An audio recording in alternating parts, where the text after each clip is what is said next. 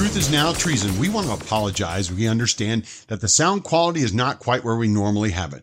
We're doing what we can to fix it, but in the meantime, welcome to episode 1 of See We Told You So. If you were in a situation where you were in a room running out of oxygen, what would you do? Now, what if you were in the room and in that situation because of stupid decisions that you have made? A thinking person might say, okay, I need to get out of this room, or I just need to open the door. A person who is unable to think might say, I am just going to stay in this room. Everything will be just fine. Is this the path that we are being led down? Listen and find out. I'm Lennox, and he is Dietrich, and as he already said, welcome to Truth is Now Treason. So have you noticed the recent jump in gas prices again? At least here in the U.S. We're going to tell you why that's happening in today's Treason Bite called See We Told You So. We want to make you aware of news that we just learned regarding our diesel fuel supply. Now, a reporter asked this question to the White House spokesman, John Kirby. She asked, what are we doing to increase the diesel supply since we only have a 25-day supply? I know, traders, that shocked me too to hear it. And I want you to listen to this guy's answer. What are we doing to increase the supply of diesel, given that the Energy Information Administration said as of October 14th, the U.S. only had about a 25-day supply? You have the Northeast and New York already rationing home heating oil. What are we doing to prepare for the winter and to ramp up supply of diesel? I'll take the question on the diesel because I just don't have the data on that in front of me. So let me take that and we'll get back to you on that. But writ large, the president has been working very, very hard to make sure that we're that not only are we ready for fluctuations that could come, and of course the prices are going down, and we think that's important, but that we are also doing what we can to help our European friends and partners who are also going to be facing a long, cold winter. We have doubled our commitment. The commitment he made in March for natural gas exports to Europe, we've doubled that commitment in terms of actual, getting things over there, getting natural gas over there. I'll table the question on diesel because I don't have any information on that. This is the biggest crisis our nation is facing, and you don't have any information on that? The state that you don't have any information on this is beyond absurd. That's like you spent $25,000 at the casino. Your spouse finds out, they ask you about it, and you say, I don't have any information on that at this time. The answer is nothing but an evasive maneuver. The problem is, this evasive maneuver is putting American lives at risk. Now, you might be asking, how, Dietrich? We run out of diesel, our semis will not be on the road. If they are not on the road, then guess what? Food does not get delivered. Anything you need to survive will not be delivered. Medicine, clothing, food, water, fuel for your homes or for your cars, you name it, we will get none of it. Isn't this transition incredible? Yet this is all part of Joe's plan, and if you don't believe, listen to this. But kiddo, I want you to just take a look, okay? You don't have to agree, but I want you to look in my eyes. I guarantee you, we're going to end fossil fuel, and I am not going to cooperate. Okay? Joe's own words. He is going to get rid of fossil fuels. Now, I just want to remind you that this was actually when he was campaigning. And so diesel is part of that. This was Joe's plan all along, and we are now at a 25-day supply of what this nation needs to get the goods we need to survive to the people who need it. And the White House statement on this is, I'll table the question because I don't have any information on that. Did you notice what he did have information on? Yeah, he had information on what we were going to give European nations whose leaders were stupid enough to rely on Russia for their petroleum. By the way, and we're going to put this link at the very top of the description of the episode so that you can see this, because it contains too much video for us to put it on the podcast. But I want you to look at the first link at the top of this episode. Trump tried to warn European nations, especially the Germans, and the media mocked him. Germans at the UN back in 2018 laughed at him. They blew his words off. And now, wouldn't you know it, currently Europe is in an energy disaster that they anticipate thousands of Europeans will freeze to death this winter if something doesn't change.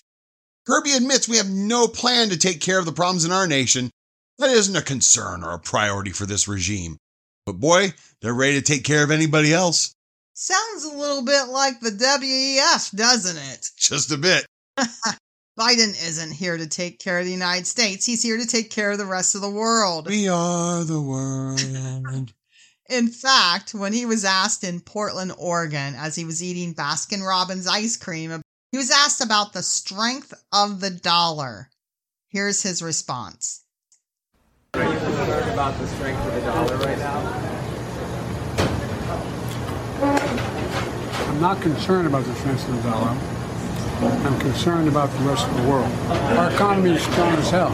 Inflation is worldwide. It's worse off everywhere else than it is in the United States. So the problem is the lack of economic growth and sound policy in other countries, not so much ours. His own words. He does not care about the strength of the dollar.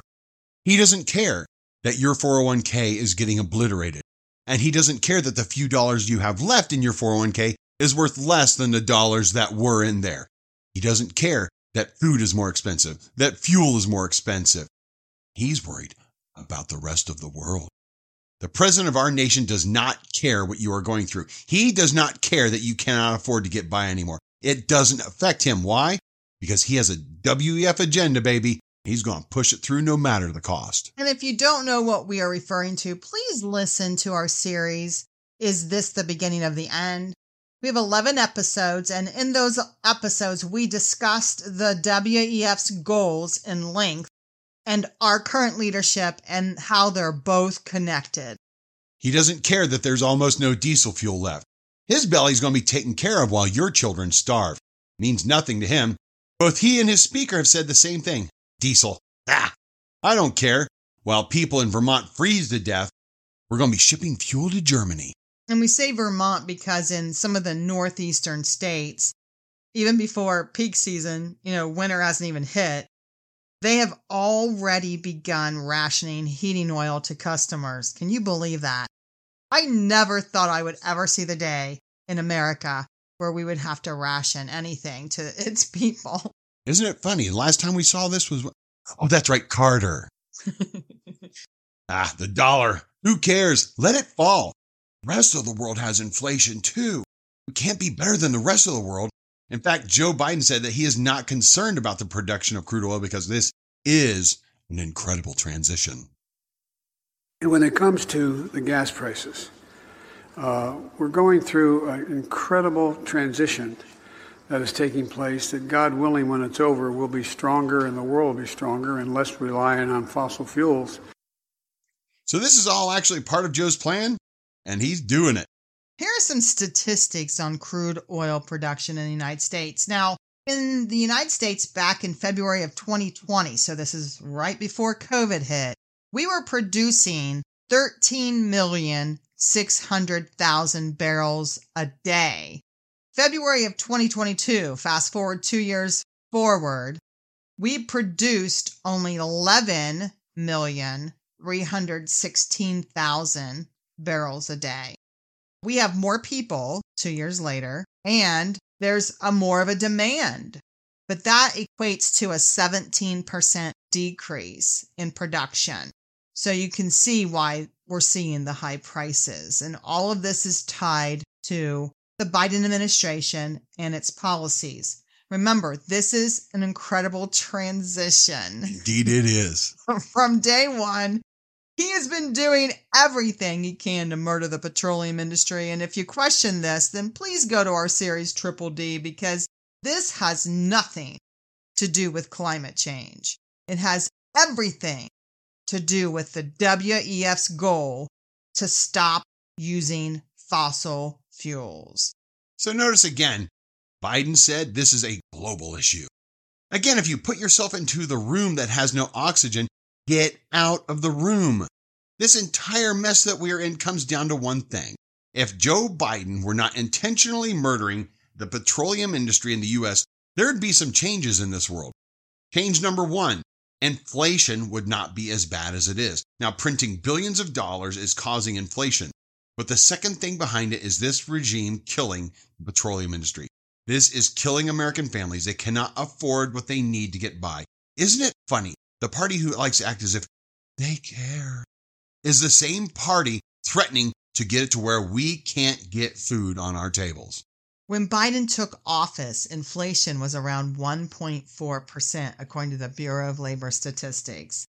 So if you look at July 1, 2021, because that's when the fiscal year starts, through June 30th of this year, 2022, energy prices rose 41.6%. Lennox, that's not possible. Inflation has only gone up 8%. Motor fuel prices, which includes all types of gasoline, increased 60% over the past year. That is not possible. 8%. The federal government told me so. To see what it's going to be like June of 2023. If we make it. Hey, let's go back to the 2019-2020 consumer prices for all items rose 1.4%. Can I have the 1.4% again, please? Yes, that'd be nice. Here's another thing. Change number two, if we weren't murdering the American petroleum industry, the war in Ukraine would not be happening. If the U.S. were still producing crude at the levels it were in 2020, we could ship petroleum all over the world, but no, we shut it down. And what did Putin see? He saw that he was the one who was left to fill Europe's oil needs. He knew that if he went to war, that Europe would refuse to use his oil. And what's the result? Europe is left dying on the vine. Americans are suffering too, while Putin couldn't care less. It's not hurting him a bit. And by the way, why isn't anyone talking about a compromise with this Ukraine-Russia war? I mean, if they really wanted to solve the inflation issue, they would be pushing for a compromise. And I thought Congress had to declare war, not the President of the United States. I mean, why do we now have military personnel over in Ukraine? And we've got an article link there that's telling you that. And I know they're given a reason for it, but I don't believe it. They have lied too many times for me to believe anything that comes out of their mouth. What? We know why. Yeah. It is really a ruse to unseat a nationalist leader like Putin and replace him with a globalist. And boy, are these leaders okay with spending billions of American tax dollars to do it, including Republicans in on this one. Many Republicans have been duped and have bought into this Democrat globalist scheme. And anyway, the third thing that we would not be facing would be the diesel shortages we have right now. This is a problem that needs to be solved right now, and we cannot table it.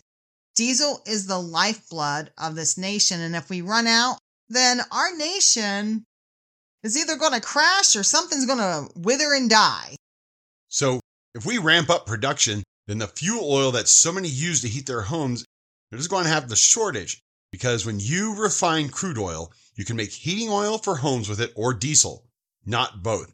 Either way, we have people in the White House who think this is an exciting transition, that we have a shortage of food and medicine in stores or a shortage of energy to heat homes. This won't affect them. At least that's what they think.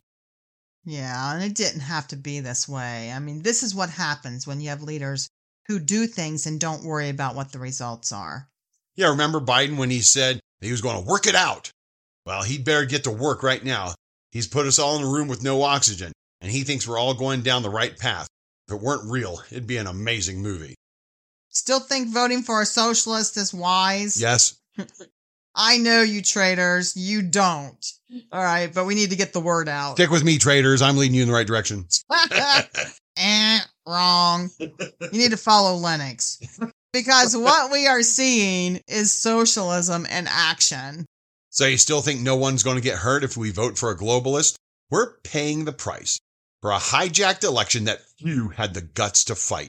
The price good men pay for indifference to public affairs is to be ruled by evil men. Do you think you're paying enough yet? Have you had enough? Election is right around the corner, and I think you know what to do. But remember, we have to keep voting good people in. One time won't fix this. It has to be on a continued basis. Get rid of these globalists. And I don't care which side of the aisle they may fall.